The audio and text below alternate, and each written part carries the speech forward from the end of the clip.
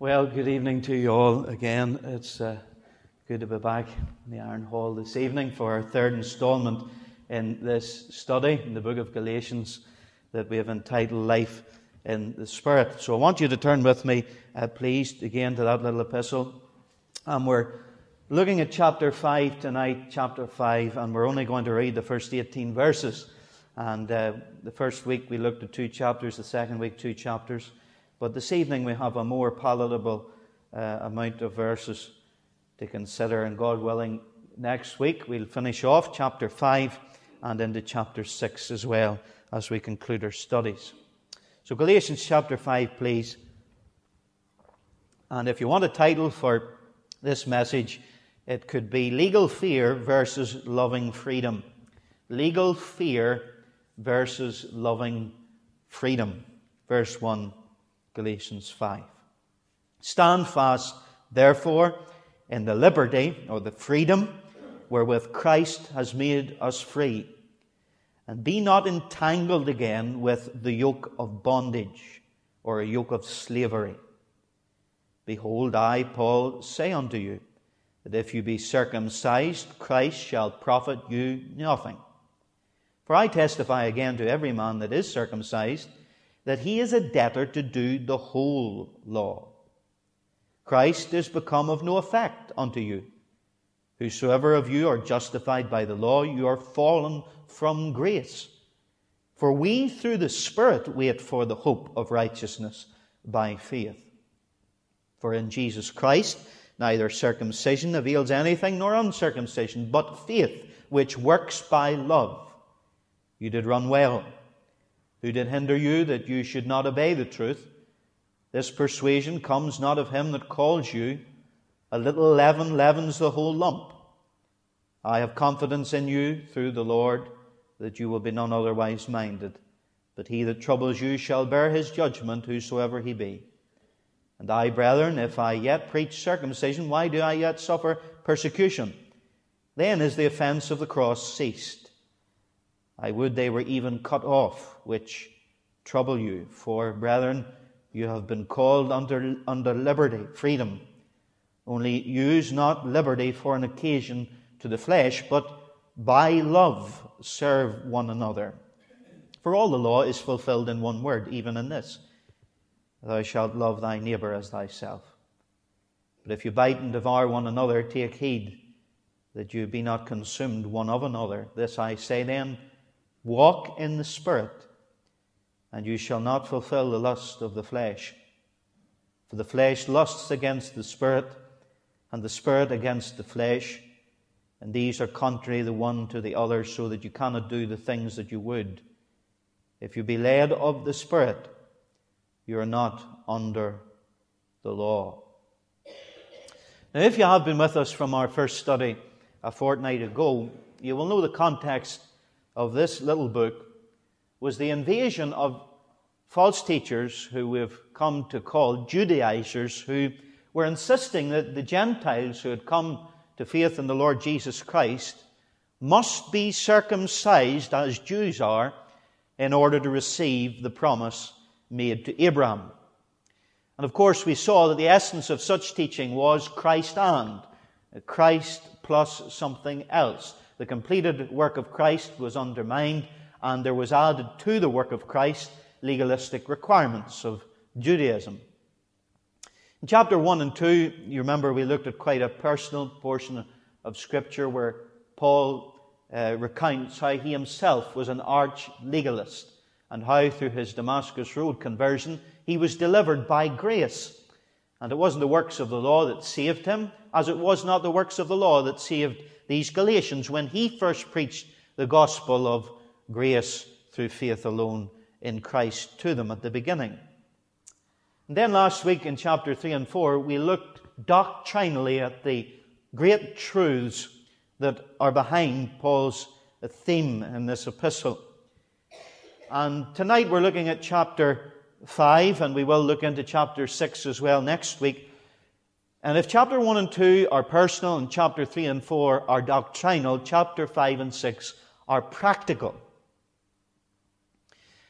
You will recall, I hope, from our first week that we emphasize the point that to approach God on the basis of our works is to approach God on a performance-based level.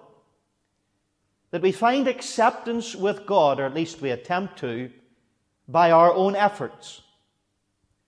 But we saw that what came out of that type of approach to Christianity was that if that affects our relationship with God, it also affects our relationship with one another. And if we must perform to gain acceptance with God equally, we fall into the trap of thinking that we will require others to perform in order to be acceptable to us. And that is certainly what the legalists did in Galatia. They required the Galatians to perform in order to gain acceptance with them. And their performance was specifically circumcision and the rites of Judaism.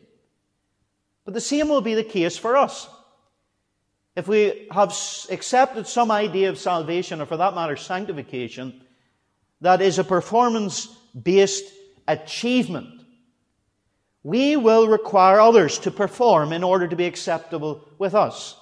And legalists certainly will require us to perform to gain acceptance with them. And we see this in chapter 2. You remember Paul very descriptively says in verse 4, and one translation puts it like this, that these false teachers infiltrated our ranks to spy on the freedom we have in Christ and to make us slaves. They wanted to enslave these Christians by their legalism. In other words, they had to perform to gain acceptance with them. Now, in chapter 5, and particularly verse 1, which I think is the key verse of the whole of the epistle, we see Paul's response to this teaching of the Judaizers. Verse 1, "Stand fast, therefore, in the liberty and the freedom wherewith Christ has made us free, and be not entangled again with a yoke of bondage or slavery." Paul was having none of it. Basically, what he's saying here is Christ set us free to be free. We have been set free in order to experience our liberty. And therefore, Galatians, do not submit again to any yoke of bondage, to any form of slavery. Now, tonight and next week, we're going to consider, what does this mean practically? And this is what Paul basically does in chapter 5. But let me say, and you must note, that again, Paul starts by establishing truth. That's so important. Verse 2, "I say unto you that if you be circumcised, Christ shall profit you nothing." And he is reminding them, as he's already done so, that to accept circumcision means that Christ will become no use to you. Christ will be no value to you at all. Why? Because Christ's ministry comes to us by grace through faith and not by the works of the law.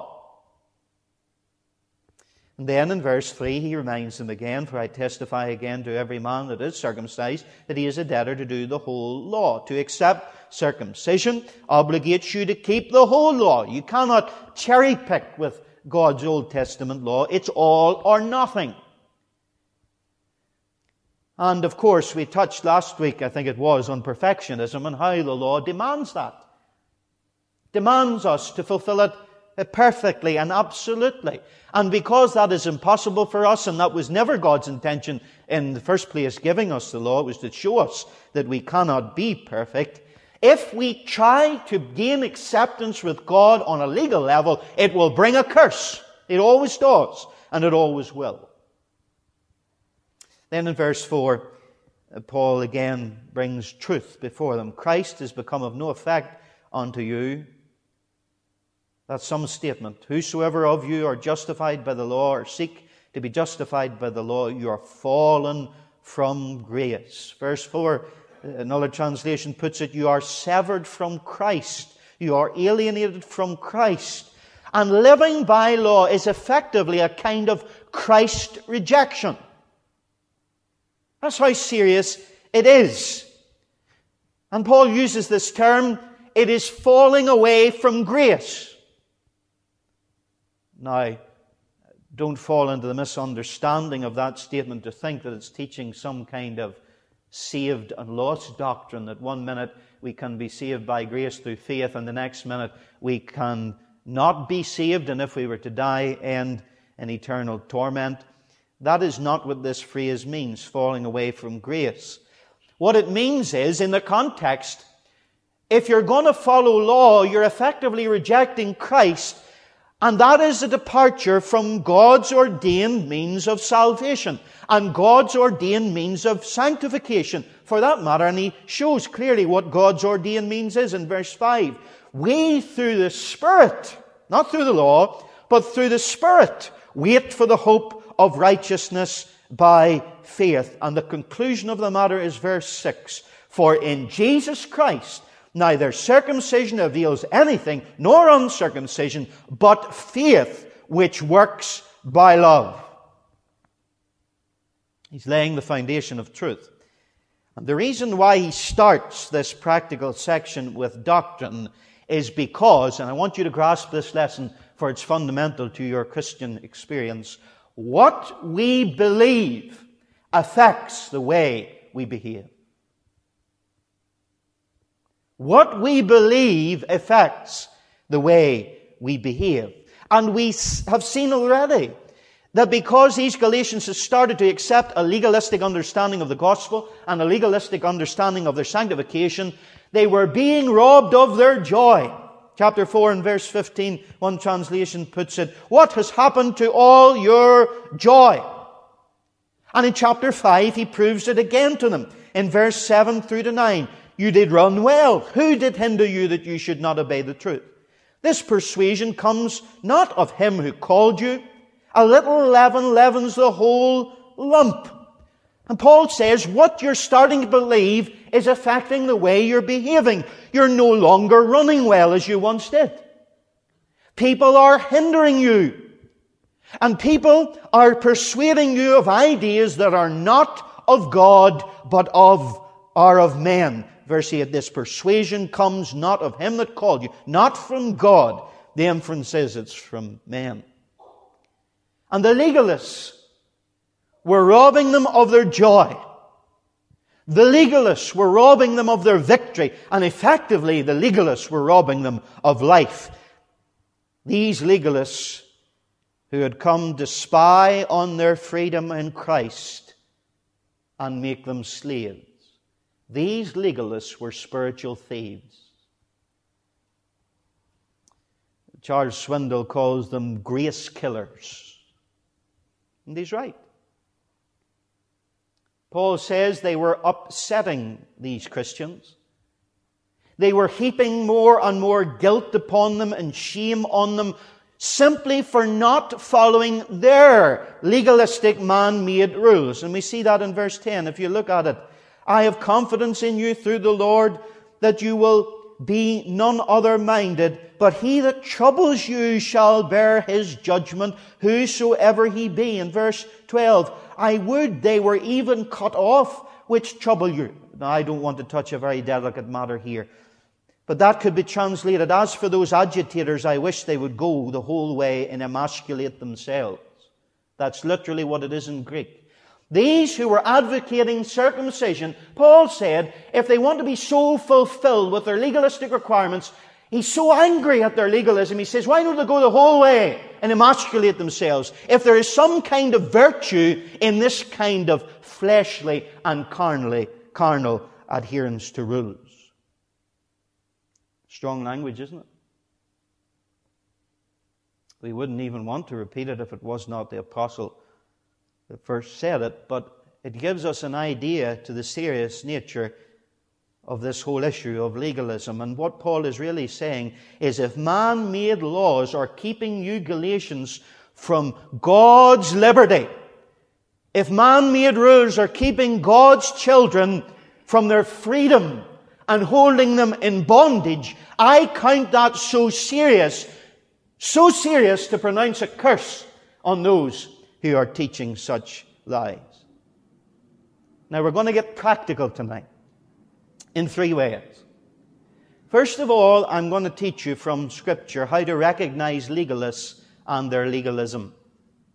And then secondly, we want to exhort you to exercise your liberty in Christ and enjoy it. You're allowed to enjoy it. And then finally, a word of warning. Don't flaunt your liberty and beware of license. But let's deal with one at a time. First of all, how do you recognize legalists and their legalism? Well, taking generally the whole teaching of Scripture, there are a number of ways we can identify a legalist and legalistic teaching. And I've only four, and one of them I'll deal with next week because it fits the context of our portion next week. But I'll give you three at least tonight, and I'll mention the other. First of all, legalists elevate human tradition to a place of biblical authority. Let me repeat that. Legalists elevate human tradition to a place of biblical authority. Warren Wiersbe puts it like this. The problem really isn't tradition, because tradition is simply the content of what one generation hands to another. The problem is traditionalism, which is the worship of traditions to such an extent that few people dare to examine them or try to change them. There are good traditions that we have passed down for us from one generation to another. There are even biblical traditions that we have mentioned in the Bible. But the problem comes when there is traditionalism and we worship the traditions to such an extent that we don't allow anyone to examine them, and we certainly will never try to change them. Now, the problem comes when the legalist forces others to accept traditional viewpoints that have clearly outlived their usefulness. That's when tradition becomes a burden. When it doesn't do the job it was intended to do in the beginning. But the problem is accentuated because often that tradition, whatever it might be elevated to a scriptural or to a near scriptural authority. We need go no further than none other than our Lord Jesus in this regard. In Mark 7, he said to the Pharisees, "Well did Isaiah prophesy of you hypocrites, as it is written, this people honors me with their lips, but their heart is far from me. In vain do they worship me," here it is, "teaching as doctrines the commandments of men." Teaching as doctrines the commandments of men. They elevate human tradition to a place of biblical authority. But the greatest problem is not necessarily that. The greatest problem is when legalistic man-made tradition actually prevents us being and doing what God commands. And Jesus went on with those Pharisees to say, teaching the doctrines as doctrines, the commandments of men, you leave the commandment of God and hold to the tradition of men. Are you with me?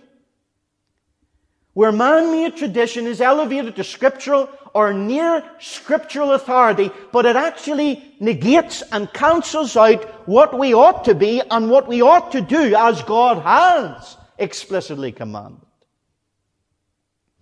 That leads us to another way you can recognize a legalist and their legalism. Not only do they elevate human tradition to a place of biblical authority, but they obsess over the minutiae of these particular man-made doctrines while missing what really matters with God. They obsess over the minutiae of certain teachings while missing what really matters with God. And I go to the Lord Jesus again. Matthew 23. Woe to you, scribes and Pharisees, hypocrites!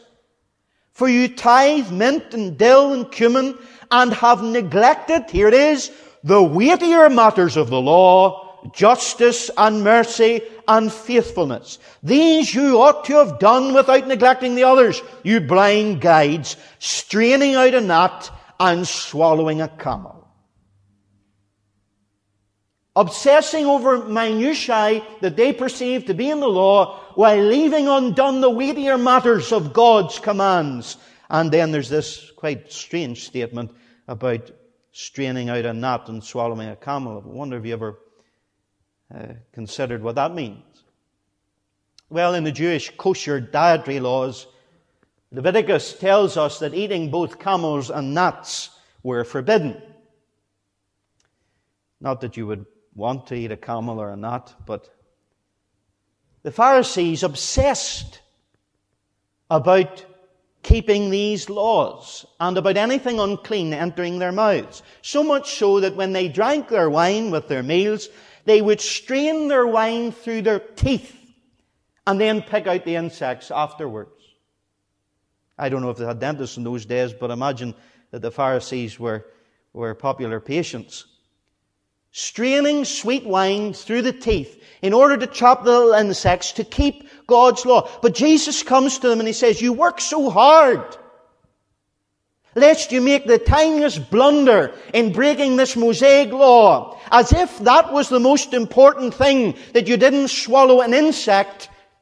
But when it comes to the weightier matters of the heart, Jesus says you're effectively gulping down a camel.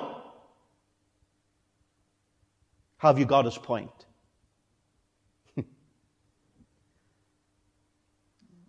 Lord was meaning you're filling your lives with the uncleanness of lovelessness, cruelty, and pride, while you're obsessing about little laws that, in comparison with what God thinks really matters, pale into insignificance. David Johnson, in one of his writings, expresses the experience he had in a legalistic group. And he really puts modern clothes, I suppose, on what the Lord Jesus was talking about. And he said, I grew up in a church, and we very carefully monitored external behaviors.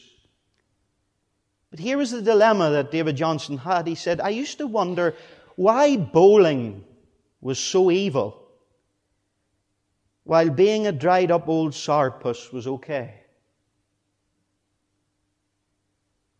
Think about it. That's what the Lord Jesus was talking about. That's what legalists are like. They obsess over the minutiae of laws while missing what really matters with God. Now, next week, God willing, we'll tackle the third, where laws become more important than lives. That's a big one. But fourthly, I want you to see, also you can recognize legalists because they use fear, guilt, and shame to control their victims. And I use that word victim wisely. They use fear, guilt, and shame to control. Now, I've only to give you the example from chapter 2, where bold, big Peter, remember, the way he was in the Gospels. But now he fears rejection from these Judaizers. And legalism uses peer pressure to force conformity. And because the focus is always on exterior conformity of behavior rather than the interior transforming of the character, you've got to conform.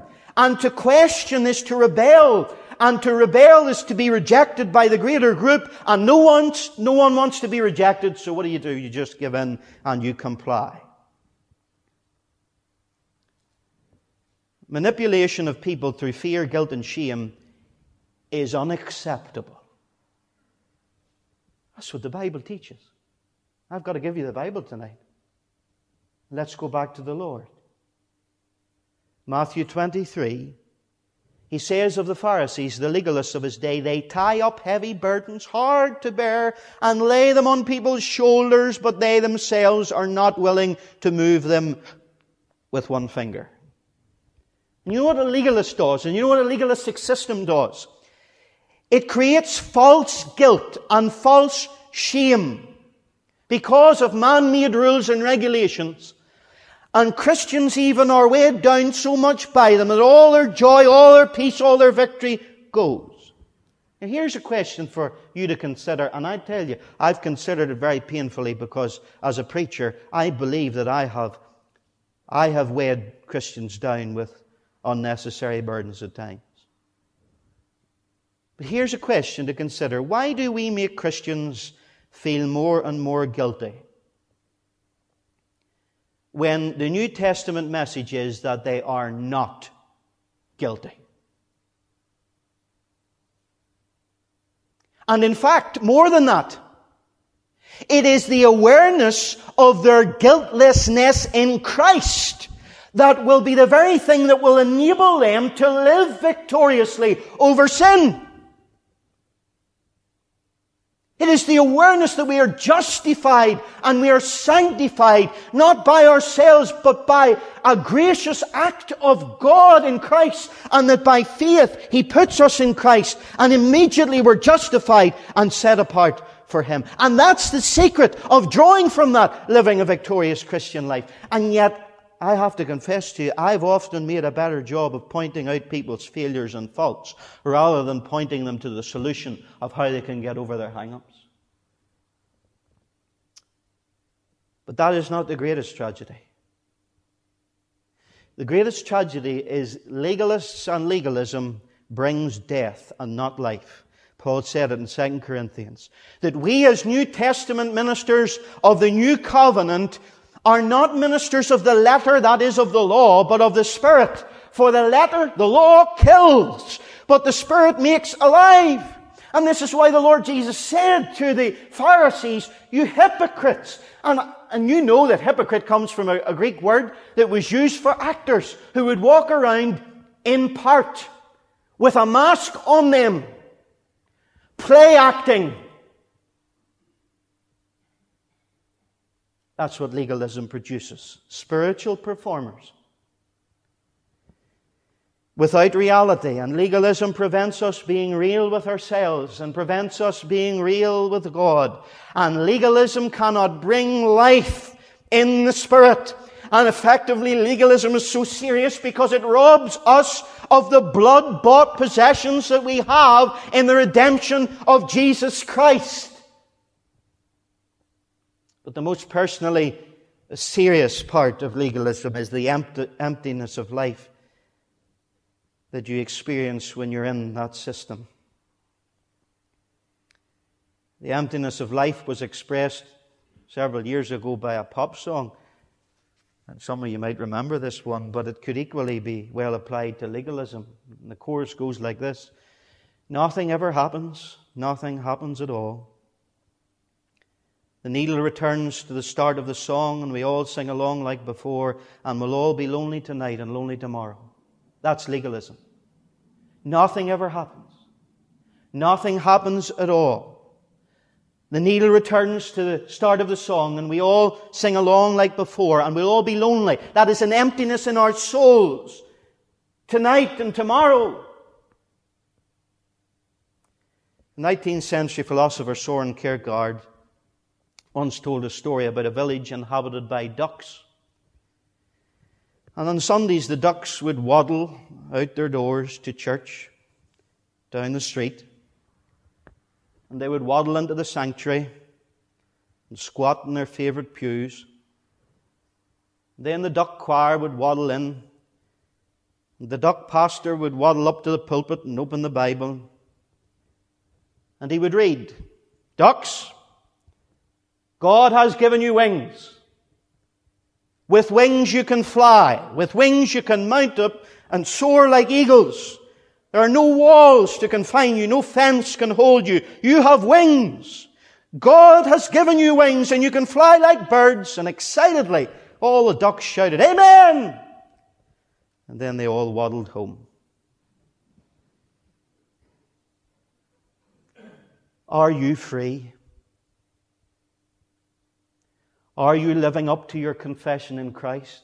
Are you living up perhaps to the claims that you make in song, in prayer, in testimony? I'm asking you, are you free? Well, if you are free, then live like it. It is for freedom that Christ has set us free. So here's my second practical point. Exercise your liberty and enjoy it.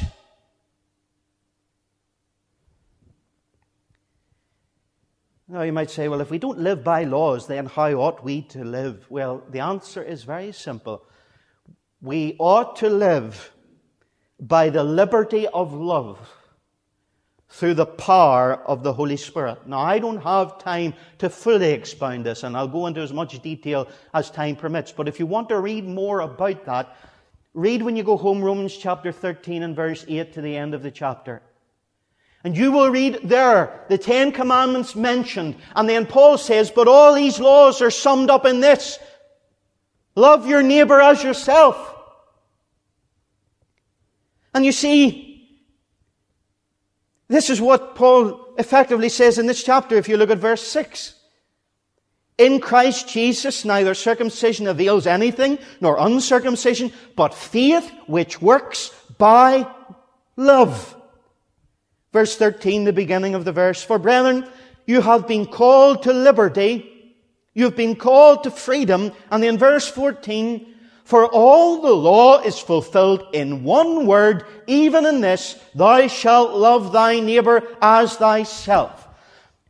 Now here in a nutshell is the message of the book of Romans, and certainly chapter 6, 7, and 8 of the book of Romans, and much of the message of the book of Galatians.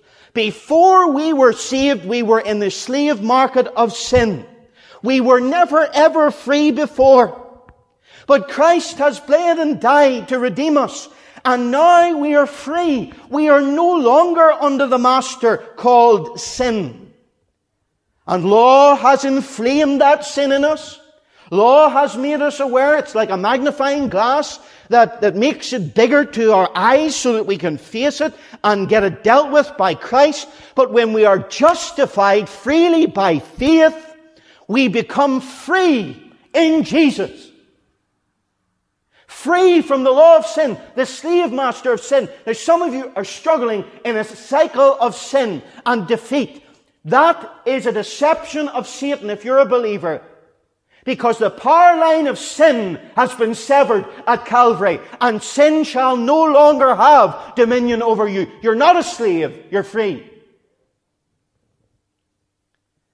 See, Romans 6, 7, and 8 teaches us that the sin nature has been crucified with Christ, and it has no power. But the wonder of the liberty that is in the Spirit is God has now written His laws upon our hearts. And so we're not living in an external requirement system, but internally, we are now walking by the Spirit. And it is in walking by the Spirit, Galatians says, that we will not fulfill the lusts of the flesh. So the key is we live not by law, but by love in the Spirit. And that is the new commandment. Jesus said to His own, a new commandment I give unto you, that you love one another. You see, basically, the liberty that we enjoy in Christ can be summed up in this statement. It is to love God and to love your neighbor. And that's it. Love God and love others. And St. Augustine summarized it like this, and it's a startling statement that some of you may have problems with, and I can understand why. But he simply concluded the matter by saying, love God and do what you like. Oh. Yes, love God and do what you like. His point was, what you like will be what God likes if you love Him. That's why Jesus said, if you love me, keep my commandments. But what I want you to understand is the basis for that is not law, it is love. Let me illustrate it to you like this. You're 17 years of age, or you could be 77 years of age, and you've just passed your driving test. But this only applies to the 17-year-olds. You come in and you declare, Daddy, pass my test. And Daddy pats you in the back, and he reaches into his pocket, and he hands you the keys of his Mercedes-Benz, or maybe his Clio. And he says, away you go. The car is yours. You have it for 2 hours on your own. Maybe you can remember that. Now, what do? Well, I think I'm speaking for most of us. After an hour, you come back shaking like a leaf, sweat pouring off you. You didn't take the 2 hours. You could have drove over the limits. You could have went and reversed down the M1 for all your father knew. But you probably wouldn't have done it. Why? Because hopefully you have a relationship with your Father and you love Him. That's it. That's the liberty that we are meant to enjoy in the Lord Jesus Christ. Now, let me deal with some concerns that you might have. David, are you saying that there are no boundaries? No, I'm not saying that. I have boundaries. And you should have boundaries too. But what I am saying, and what Paul is saying, and what the whole New Testament teaches is that you shouldn't make laws out of your boundaries. And you certainly shouldn't make your boundaries laws for others. Now, if your reaction to that is, oh, that's not enough, people then go and do what they want and everybody will run out of control. Well, that may show several things. It might show that you're not trusting the Holy Spirit to do His job. For it's His job, it's not your job. It's the Holy Spirit's job. And if He can do His job, you don't need to worry about it, that's for sure. And it might also show you that you are insecure concerning the divine power of the gospel. Because I praise God that the New Testament teaches not only a gospel that wipes the slate clean of our past misdemeanors and sins, but a gospel that delivers us from the power of sin presently. It's a full gospel. It's a gospel of victory. But perhaps the more sobering thing that it might show you, if you say, well, that's not enough, people will do what they want, it might actually show you that you are a legalist. Now, you'll come back at me and you'll say, well, are there no boundaries in Scripture? Is that what you're going to say? No, it's not. There are many boundaries in Scripture. And let me say categorically that there are what we call the fundamental doctrines of Scripture. And those are non-negotiables regarding the person of God, the Godhead and the Lord Jesus Christ and the gospel by grace through faith, etc. And there are the moral laws enshrined in the 10 Commandments, generally speaking. And those are non-negotiable. We're not talking about those things. And if you look at verse 19 through to verse 21, you will see many sins that Paul mentions. And at the end of his list of them, he says, I want you to know that they which do such things shall not inherit the kingdom of God. So we're not talking about morality here. And we're certainly not talking about fundamental doctrine. And even over and above that, there are New Testament principles and New Testament guidelines that we must discern and weigh up scripturally as to what they teach. But here's where the problem of legalism comes. When we decide to protect people lest they cross one of these boundaries, one of these principles of the New Testament. So lest they go too far, we build our own fences around those principles in order to protect those dear people from sinning. That's where the problem starts. That's what the Pharisees did with the Torah. They accepted all the laws of God, and that was okay. But what they did was, lest anyone came near transgressing the law, they made up a whole lot of rules of their own just to keep people safe. Now, it was sincere, and it was well-meaning and motivated. But here's what happens. And it always happens with legalism. It doesn't take time to pass very long before the fences become the laws. The man-made fences become the laws, and tragically the original biblical guideline is lost. Now, I know what some of you are saying. Be specific. Be specific. Well, the problem about being specific is you start legislating. And that's exactly what Paul says we shouldn't be doing. But to help you, let me be specific in something that I don't think will be controversial.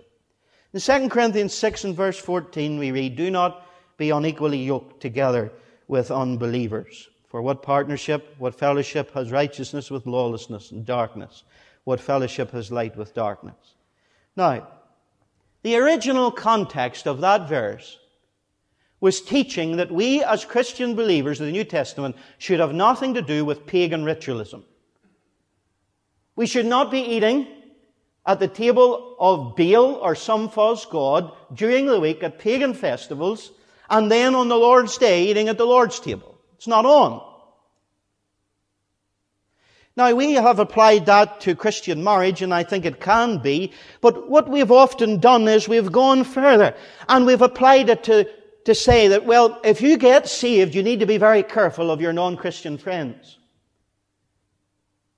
You need to be careful you're not unequally yoked together with unbelievers. And then the next step that happens is the fellowship you belong to after you've ditched all your unsaved friends has an evangelistic weekend. And you're scratching your head and looking around the place for some unsaved friend that you dumped many years ago at your conversion, and you don't have them anymore. Are you with me? Do you understand how man made fences? And I know you have to choose your friends wisely. But listen, if we have no unsaved friends, who are we going to bring to Jesus? You think knocking on a door and a cold shoulder response is going to do it? It's not going to do it. It might do it once in a while. But the Lord was criticized and castigated, and He was told that He was demonized. Why? Because He was a friend of publicans and sinners. A friend now. That's just one. But let me make another point out of it. We need to learn as mature believers to differentiate between principles, clearly laid down biblical New Testament principles, and preferences and prejudices.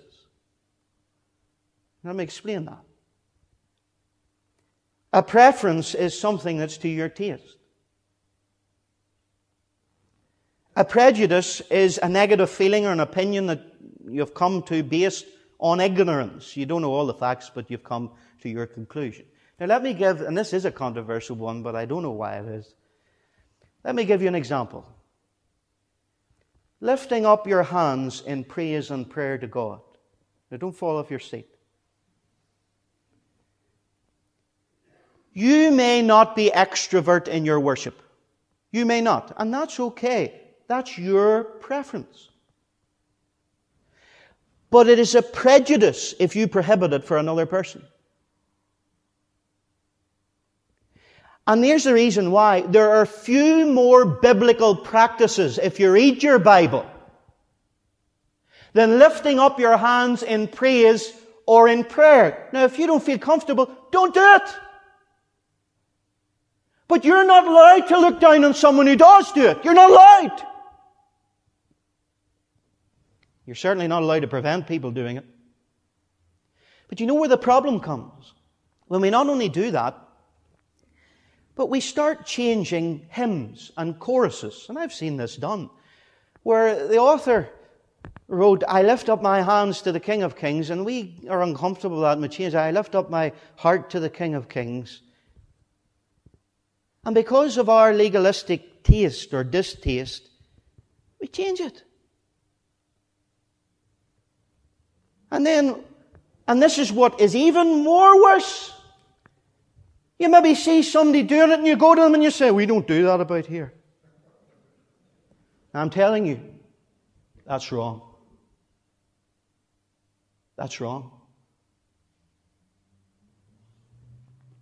Well,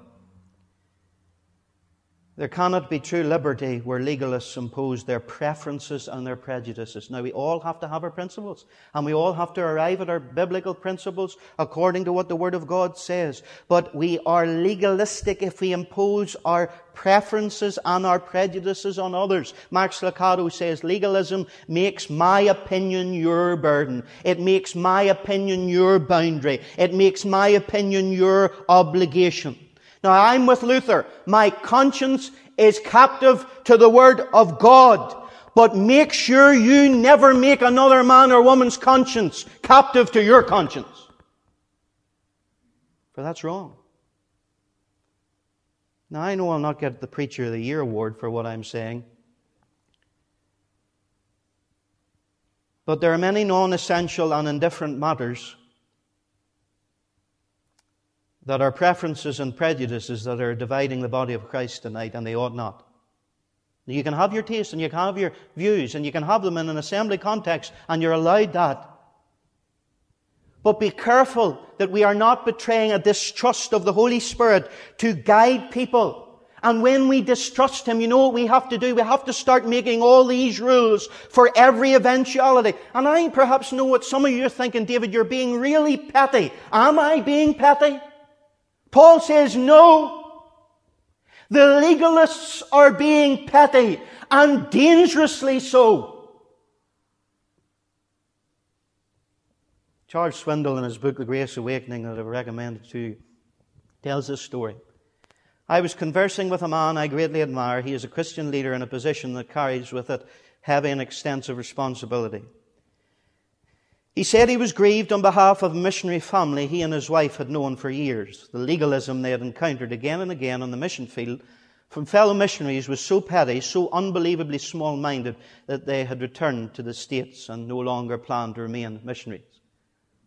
He said it was over a jar of peanut butter. That's right, a jar of peanut butter. Swindoll said I thought he was joking, to which he responded, no, it's no joke at all. Legalism never is. Swindoll says I could hardly believe the story. It went like this. The particular place they were sent to serve the Lord did not have access to peanut butter. This particular family happened to enjoy peanut butter a great deal, and rather creatively they made arrangements with some of their friends in the States to send them peanut butter every now and then so they could enjoy it with their meals. The problem is, they didn't know until they started receiving their supply of peanut butter that the other missionaries considered it a mark of spirituality that you not have peanut butter with your meals. Swindoll says, I suppose the line went something like this. We believe, since we can't get peanut butter here, that we should give it up for the cause of Christ, or some such nonsense. A basis of spirituality was bearing the cross of living without peanut butter. Now, the young family didn't buy that line. And their family kept getting regular shipments of peanut butter, and they didn't flaunt it, they just enjoyed it in the privacy of their own home. And pressure began to intensify. You would expect adult missionaries to be big enough, Swindoll says, to let others eat what they pleased, right? Wrong. The legalism was so petty, the pressure got so intense, and the exclusive treatment so unfair, it finished them off spiritually. Not as missionaries, spiritually. They finally had enough. Unable to continue against the mounting pressure, they packed it in and were soon homebound, disillusioned, and probably a bit cynical. And Swindoll concludes, what we have here is a classic modern-day example of a group of squint-eyed legalists spying out and attacking another's liberty. Not even missionaries are exempted. Is it petty? Will your preferences and your prejudices, if they're not principled according to the New Testament, they may well be petty, but make sure they are not dangerous. And I'll tell you, there are people who have been driven into the world and away from Christ for worse and for less than peanut butter. We've seen how we ought to recognize legalists and their legalism and exercise our liberty and enjoy it. But finally, and very quickly, there's a warning. Don't flaunt your liberty and beware of license. Now, are there principles that regulate our liberty? Yes, there are. You're not allowed to flaunt your liberty if it will be the downfall of a weak brother or sister around you. And Romans 14 says, therefore, let us not pass judgment on one another any longer, but rather decide never to put a stumbling block or a hindrance in the way of a brother. And there's the whole law of the weaker brother in the New Testament, which prohibits us flaunting our liberty that might cause another to fall. Romans 14:13. Or 19, I should say, also teaches that we're not to flaunt our liberty if it disturbs the unity of the church. It's another important one. And a third boundary is that we're not to flaunt our liberty if it violates our own conscience. What I mean by that is, if you don't feel it's right to do a thing, don't do it. For that which is not of faith is sin. So you heed your own conscience. Problem comes when we want others to live by our conscience, if we don't have Scripture for it. But certainly what Paul says very strongly in chapter 5 here of Galatians, verse 13 on, is that we are not to use our liberty as a pretext to sin.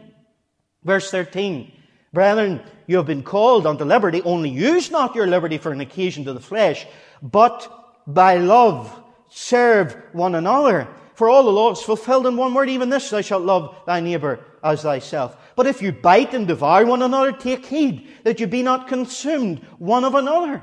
This I say, walk in the Spirit, and you shall not fulfill the lusts of the flesh. For the flesh lusts and is contrary to the Spirit, and the Spirit is contrary to the flesh.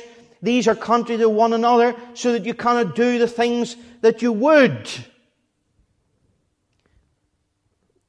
We've talked about grace killers, but there are also, the New Testament teaches, grace abusers about. In one place, it speaks of them as turning the grace of God into lasciviousness, lawlessness. Now, we're not advocating that. We're not allowed to flaunt our liberty, and we're certainly to beware of license. But listen, if you know anybody who is a grace abuser, or listening to these messages you're tempted to be a grace abuser, you do not understand the grace of God. You don't understand it. Paul talks about it in Romans 6. What shall we say then, certain people infer to him? Shall we continue in sin that grace may abound? Are we to sin and just live on in sin so that the grace might be heaped on it? And Paul's answer to that is, how can we who have died to sin still live in it?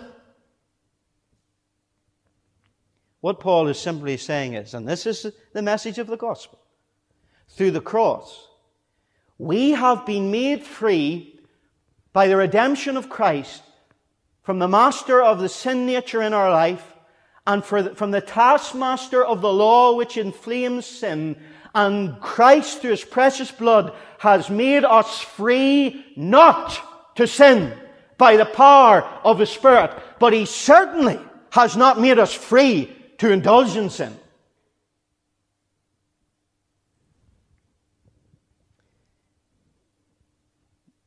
But let me say something to you that I've learned. Even when we give the warning that we shouldn't flaunt our liberty and we should beware of license, there are those, like myself this evening in this series, who preach grace, and they will always be accused of encouraging lawlessness. Always. Paul was. Shall we continue in sin that grace may abound? And I have to say to you that that is a risk. That is a risk that we have to take when preaching the grace of God. The risk is people will misunderstand us. And people will use it as a pretext to continue in sin. But what we must never do is, because of a fear of that, change the wonderful free grace of God into legalism, because Paul says that is a greater sin than any sin you might fall into.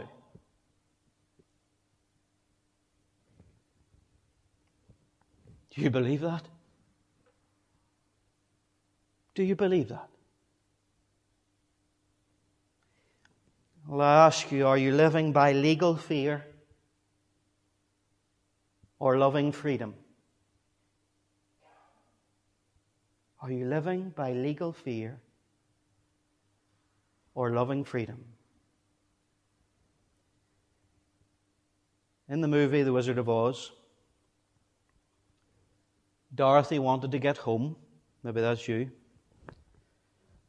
The lion needed courage, and the Tin Man needs a heart. And the Scarecrow needed a brain. Can't help thinking it's like some groups of Christians, but they all go off to see the wizard, the wonderful Wizard of Oz. And when they finally meet the wizard, they find him to be a huge head. If you've seen the film, with a loud, intimidating voice and a hostile demeanour, and all the fire and smoke surrounding him help to create the exact image that he wants. And in order to gain his blessing, the four must perform a service for him. Now, that is a typical religious transaction when dealing with a Pharisee. You have to perform to gain a blessing.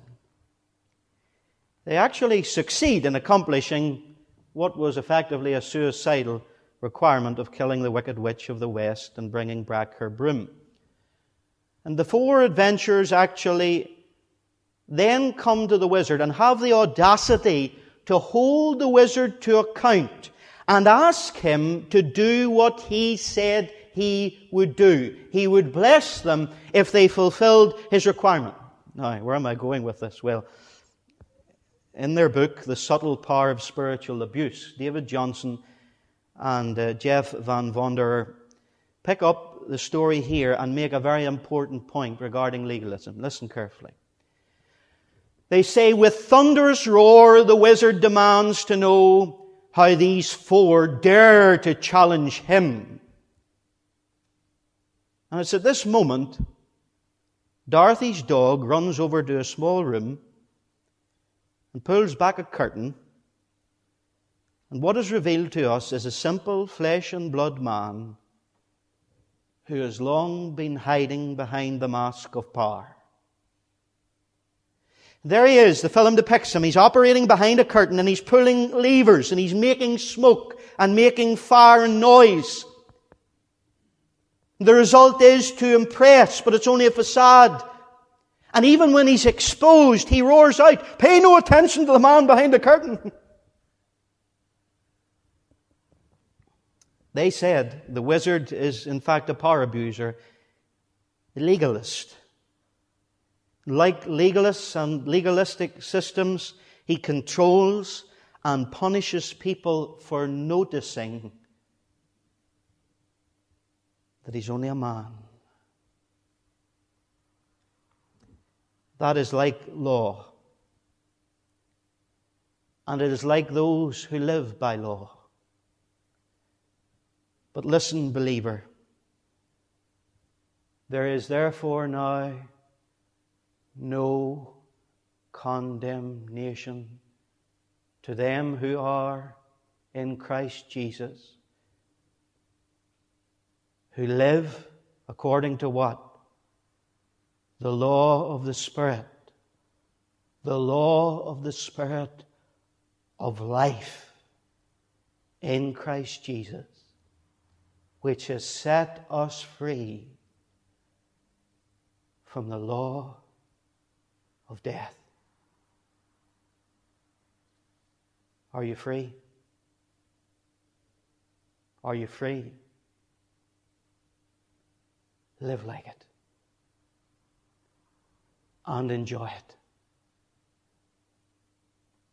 Abba, Father, we thank you that the Lord Jesus, your only begotten Son, pronounced that whom the Son sets free, they shall be free indeed.